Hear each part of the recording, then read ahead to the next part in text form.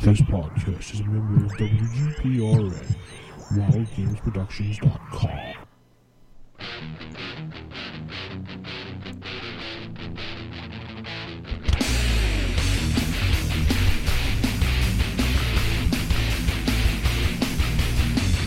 Hello, folks, and welcome to another edition of the Darkling Podcast. The Darker Days Radio presents the Darkling Podcast, episode number 7. This week, me and my faithful co-host Mark will sit down and talk to Mr. Monty Cook. Oh, and by the way, I'm back from my scuba diving lesson, or whatever I was doing, Mark. Was that good? Did you have fun? Yeah, I had a load of fun, yeah. Yeah, it was tons of fun. I saw some starfish. And no, I didn't go scuba diving, Mark. You did. I know you did. I saw the pictures. Actually, I was sitting down with some Oh. Well, never mind. I really shouldn't say that. Yes, folks, lucky number 7 this week. We have gaming designer and author Monty Cook with us on the show. We'll be talking to him in just a minute. You've been sending in your questions, and we're going to put them to the man himself. So thanks for that. Yeah, and if your question didn't get asked, well, too effing bad. No, I'm just kidding. We just only allowed to... Why not, okay? I'm American, I'm allowed to. I've been watching a lot of Gordon Ramsay, I don't know, whatever. Blame it on us, sure. Why exactly, not? Why not? If your questions didn't get answered, I apologize. You can always contact Monty Cook directly at his site. Just go to montycook.com and ask your questions away. And we'll head... right into actually first, Mark, how can you get a hold of us? Well, you can stop by our forums at wildgamesproductions.com, or you can email us at darkerdaysradio@gmail.com, or go to the Facebook fan page. Yeah, and we can also pop on Twitter, which I've ignored quite a bit, but you know, actually, Alucard D20 on Twitter, or you can follow us just through WGPR on Twitter too. They're all up and running. Or you can stalk Clive Barker, right? You can stalk him in the darkness. Yeah, thanks for that. Actually, someone had emailed me, Mark, and asked how that whole situation came about, and I was like, "You started it. I just went with that." Yeah, really. It's funny because it's true. Yeah, it's funny that people don't know it is true, and they're thinking you're just joking about it. Sad to say. No. Yeah. All right, folks. We're going to head right into the interview, so we'll see you in about, 20 minutes. Southeast Queensland has been declared a natural disaster area. It is a global depression. The collapse is over. Civilization is grinding to a blood-soaked halt. A new world order at the end of... In a bid to halt the virus from spreading, the government has closed schools, museums, and other public buildings. You are a survivor in the darkness, fighting to keep the light of hope alive.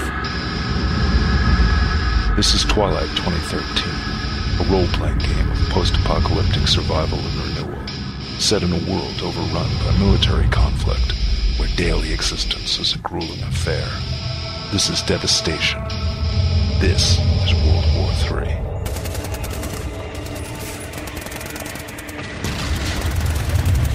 Will you raise the flag of a fallen nation, or light the watchfires against the coming night?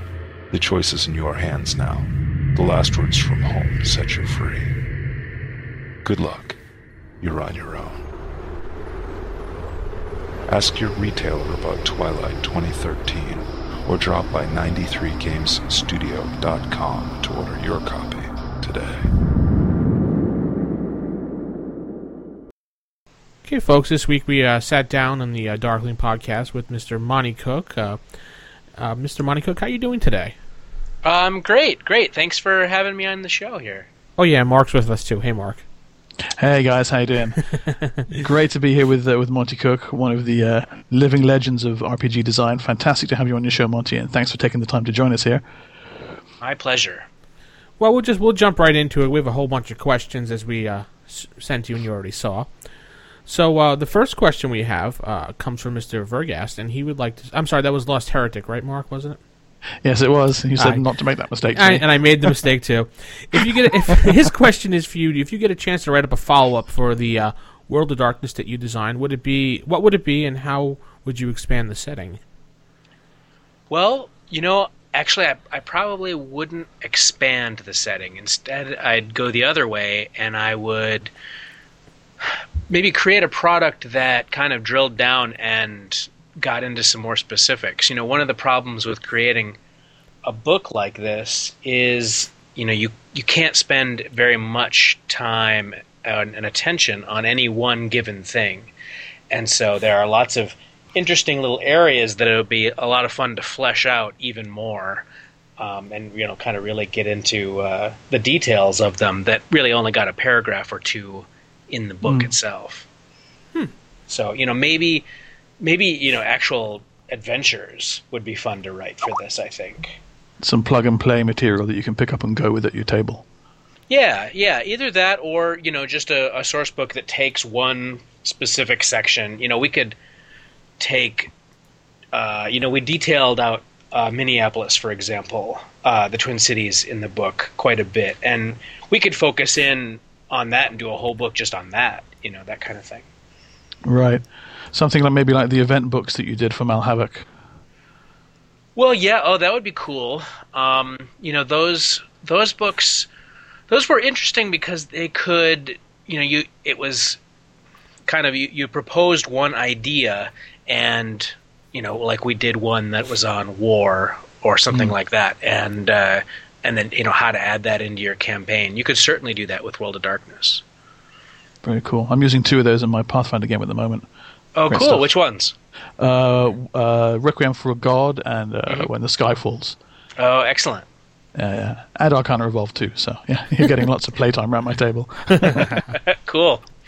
All right, Mark, you want to dip into the Beckett bucket and give a question for us? Yes. Beckett, one of our regular contributors, wants to know, do you still have a good relationship with White Wolf, and could you see yourself working for them again? I do have a good relationship with them. I have for years. When I was doing Malhavoc Press full-time, putting out D20 products, White Wolf was my publishing partner, and so I got to know them all really well. I've been down to the offices in Atlanta a few times, and so have a great working relationship with them and consider a lot of those guys my friends. Cool. I could certainly see doing more work for them potentially, although actually I'm only my game design work is fairly limited right now. I'm doing a lot of different kinds of writing, and the only game design work that I'm doing currently is with my own website, dungeonaday.com. Well, speaking about dungeonaday.com, that was my next question. Could you tell us a little bit about that project? Sure. What that is it's kind of an old school dungeon, a big, huge mega dungeon, as some people call them, with 20 levels and hundreds of rooms and that kind of thing. But the thing that's a little bit different is what I do is I create one dungeon encounter every day. And I put that up on the website. And so basically it's like I'm building a dungeon-based campaign, one encounter at a time. So you can see it as it grows. You can, if you're a member, because it's a subscription-based site. And so if you're a member, you get access to all of this stuff, and you can give me feedback on what you like and what you don't like, where you'd like it to go. Oh, I'd like to see more, undead or whatever. Plus, I provide lots of background info and behind the scenes sorts of articles where I talk about, I created this encounter in this particular way, and here's why, and here's some advice on running it when you use it in your game. And the cool thing about it is that you can use it as a big campaign, or you can just kind of pick and choose and cherry pick. Oh, I like this one and I like that one, and I'm going to use it, just those, and I'm going to stick them in my own adventure. It works pretty well either way. So is it more like, I suppose, a classic sandbox mega dungeon, or does it have something more in common with Ptolus, where you have a setting and yet there are nevertheless overarching plots that run through it? Well, for the most part, I look at it as an old school, like you say, sandbox campaign where it's a big dungeon. There are stories behind it. There are reasons for why the things that live there, and the weird magic and all the stuff that you get with a typical kind of dungeon campaign. But it's all really it's. Rather than there being you have to get to the bottom of the dungeon to save the world kind of quest, There's, it's more for people who are interested in just exploring. There are plenty of plot hooks and stories that can get woven into what's going on there and the NPCs and stuff. But for the most part, it's kind of old school. Cool. Well, getting back to your take on the World of Darkness, another question from Beckett here. He says one of the things that he picked up on when he did a couple of reviews for us on a couple of previous shows, he mentioned that the base D20 rules are different to those that are used in Dungeons and Dragons or in Star Wars. Right. Now, are there rules in there that you'd originally intended for 3rd edition or use in your home games, or did you cook these up specifically for the World of Darkness? He says he really likes them, particularly the skills, and having a lot of your other books like Experimental Might and the various books of magic. He says Hallowed Might is a personal favorite of his. He hasn't noticed those rules in there, so he was just curious if these are fresh concoctions or if they've been sitting on the back burner for a while. Well, when I was given the opportunity to do my own version of World of Darkness, they basically just gave me carte blanche. You could do whatever you want as far as both the setting and the rules. And so, it shouldn't come as too much of a surprise to anyone who knows my background that the rules ended up being very D20-ish. But they, like you point out, they are different. And that's because I didn't want to just create, here's D20 World of Darkness. What I wanted to create was a rule system that worked for the setting that I had, thought of, that I had created. And so that required a lot of changes and manipulations to the rules. However, that said, once I was all done, I have thought that a lot of the stuff in there, like, for example, maybe the magic system, which is, wholly different than regular D20, would be interesting to port back into a standard D20 campaign. I think you could do some interesting things. In fact, one of the things that I would find really fun to do, I think, would be to create a sort of more regular fantasy D&D style game, but use the World of Darkness rules. So, the wizard, it uses the mage rules in here, but maybe the fighter is kind of like a werewolf. Maybe you wouldn't kind of use all the standard trappings, but he can kind of become this killing machine kind of thing. I think that would be a lot of fun. Yeah, when Beckett did his review last week, he did a lot of detail on the magic system. And that's one of the things that we picked up on right away, was this would make a fantastic addition to be folded back into a D20 game. It's very cool. Yeah, the only thing to keep in mind is that it takes a little bit more thought on the mage's part. In the same way that, in the regular World of Darkness mage game does. You don't just think pick 3 spells out of a book and go, the way you can with D&D. And so, that's the only thing to keep in mind, is that there's a little more to it. Yeah. Okay.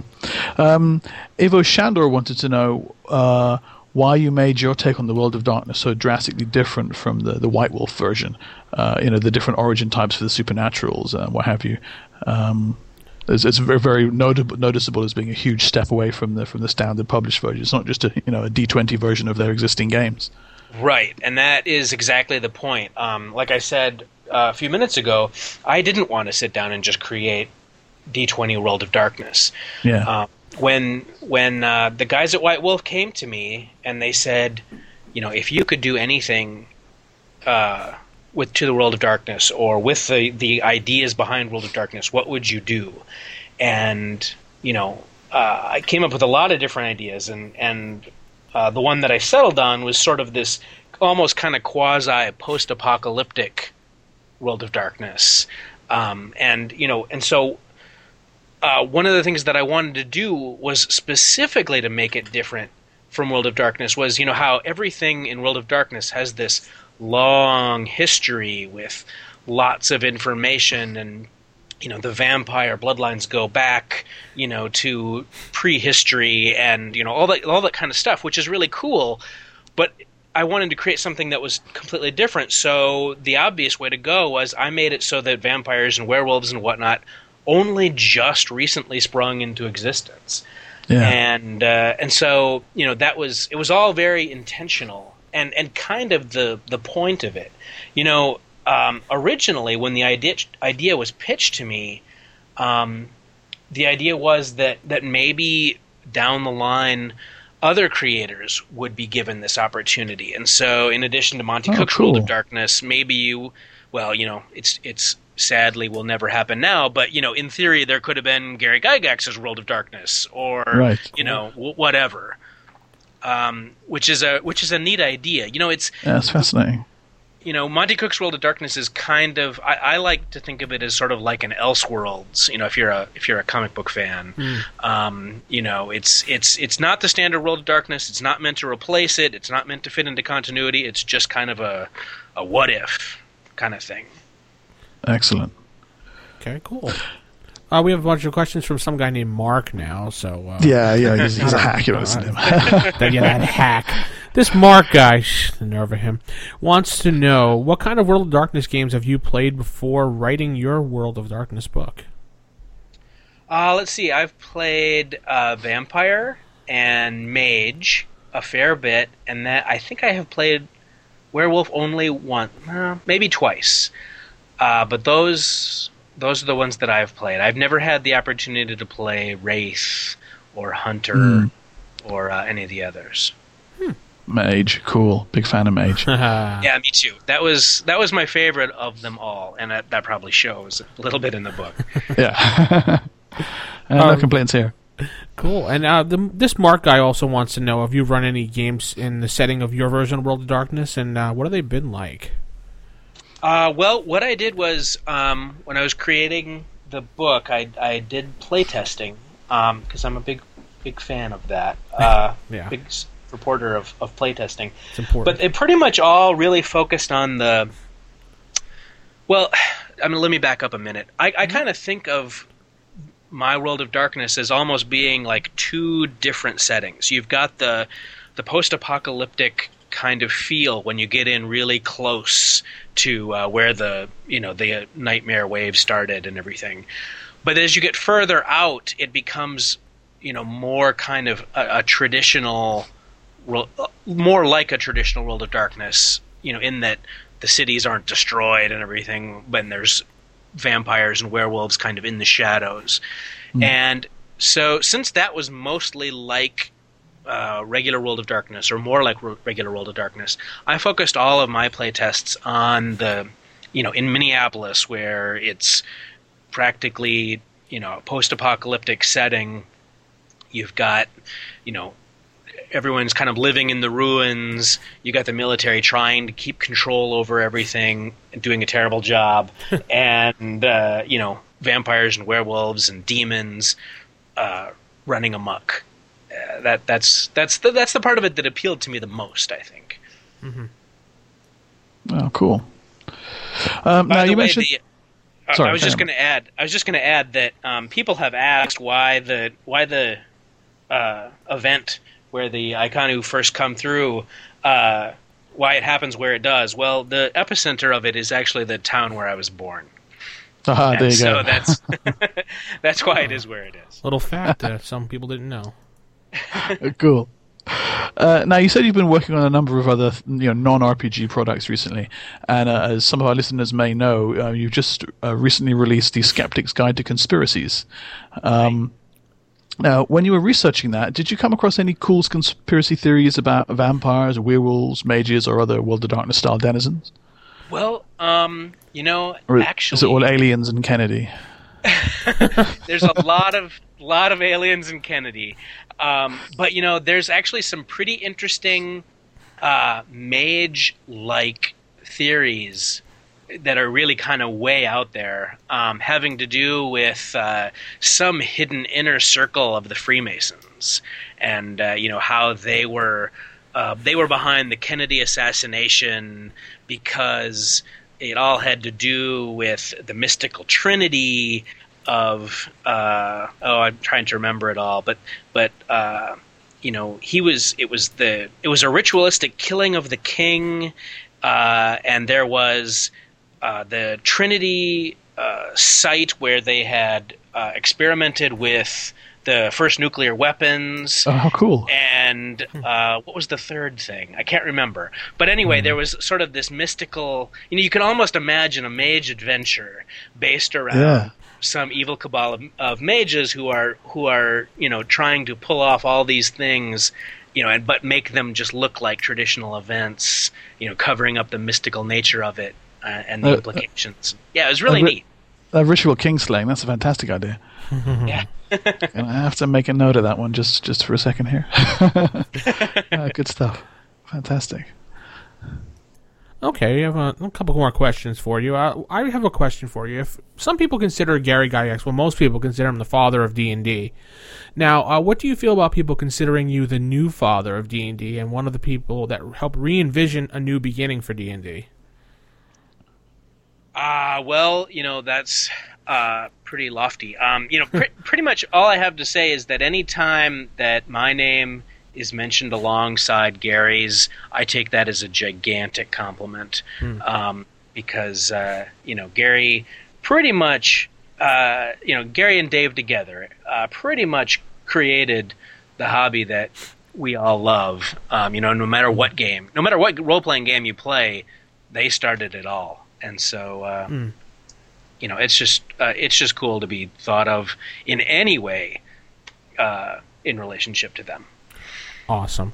Well, I have one last question, and then Mark can get on to his if he has any more. But you had worked at TSR during the last administration before Wizards took over, when Lorraine Warren was in charge. What is your experiences about that, and how did it go there? Well, I started working at TSR in 1994, and the WotC buyout happened in 1997. So I was there for the last 3 years, I guess. And, the thing is, so much of the kind of crazy business stuff that was going on at TSR at the time was pretty much entirely invisible to us. We were just... working away, making D&D, and having a great time. I mean, I have really almost nothing but really good memories of working at TSR because it was a lot of fun. It was a great group of people, and I never had any direct contact with Lorraine Williams. I never had any contact with the so-called suits that were messing things up by all accounts. So it was a great time, and it was cool to just kind of be even a small part of the history of the hobby that I have loved my whole life. Excellent. Well, I seem to remember there was a really interesting series of blogs over at the Mal Havoc site about this a few years back, where you were talking to other people who'd been there at the time as well and getting their opinions too. So if any of our listeners want to go and look those up, there's some really interesting perspectives and stories that from people who were there. Yeah, the reason that I did those interviews, and I'm really proud of those interviews, and I really am happy to have done them. And it was because, I don't know if you remember this, but a few years ago it was on some anniversary of D&D, and Wizards put out this big, lavish hardcover book, and it had all of these interviews with people famous and had been gamers. But they didn't do a whole lot of interviews with the people who had actually worked on the game, and I wanted to give people that insider, that feel and that look of what it was like to actually be there. And Doug Niles and Bruce Cordell and tons of people that I talked to, and that was a lot of fun to put together. They're better than the book. Outstanding. I recommend anybody go and hunt those down if they have the time. Well, one last question from me, and normally Vince asks this one, but he seems to have forgotten it, so I'm going to get it, which is cool. If you could be a household appliance, which one would you be, and why? I forgot about that question, Mark. Thank you. Yeah, we spring on everybody. I think, boy, I'll go with. Does a television count as a household appliance? Sure. Yeah, we have one guy choose an iPhone, so you can have a TV. Oh, yeah. I'll be the TV because I like to be entertaining. How about that? Perfect. Cool. Well, Mr. Monty Cook, thank you for joining us this week. Thank you so much. Thank you. And Yeah, how it's can been a lot of fun. Oh, great! And how can people get in contact with you? And where can they go to find out your stuff? Well, MontyCook.com is sort of my primary site, but I encourage everybody to check out DungeonAday.com as well. Excellent. Okay. Well, we're gonna head off this week, and we thank you for joining us. And take care. All right, you too. Thanks. Bye-bye. Thanks. Okay, folks, that's going to wrap up the Darkling podcast for this week, and episode number 7. And we will, if you need to get in contact with us, you can go to darkerdays.tk. And Mark, what's our email address? darkerdaysradio@gmail.com. Been practicing that, huh? I have, yeah. That's awesome. And you can always check us out on Facebook. And what we're trying to do right now is revamp that so that you can actually sit on Facebook, listen to our show, add comments, and all that jazz. We try to get upwards of 100 fans on there. Once you do, you get your own /Facebook site instead of that long URL. So I just can't wait until we get up there. We're getting pretty close, but Yeah, and if you're the 100th fan to register, I will send you my refreshing finger. That's disgusting, Mark. I can't believe you just said that. It might not be mine. No one will be able to tell. That's really disgusting, Mark. Well, we're going to head out tonight, and thank you for joining us. This is Vince. Yeah, that's my name, Vince, a combination of Vince and Mark. I'm now a combo duo. Yeah, anyway, this is Vince signing off for Mark. Good night, everybody.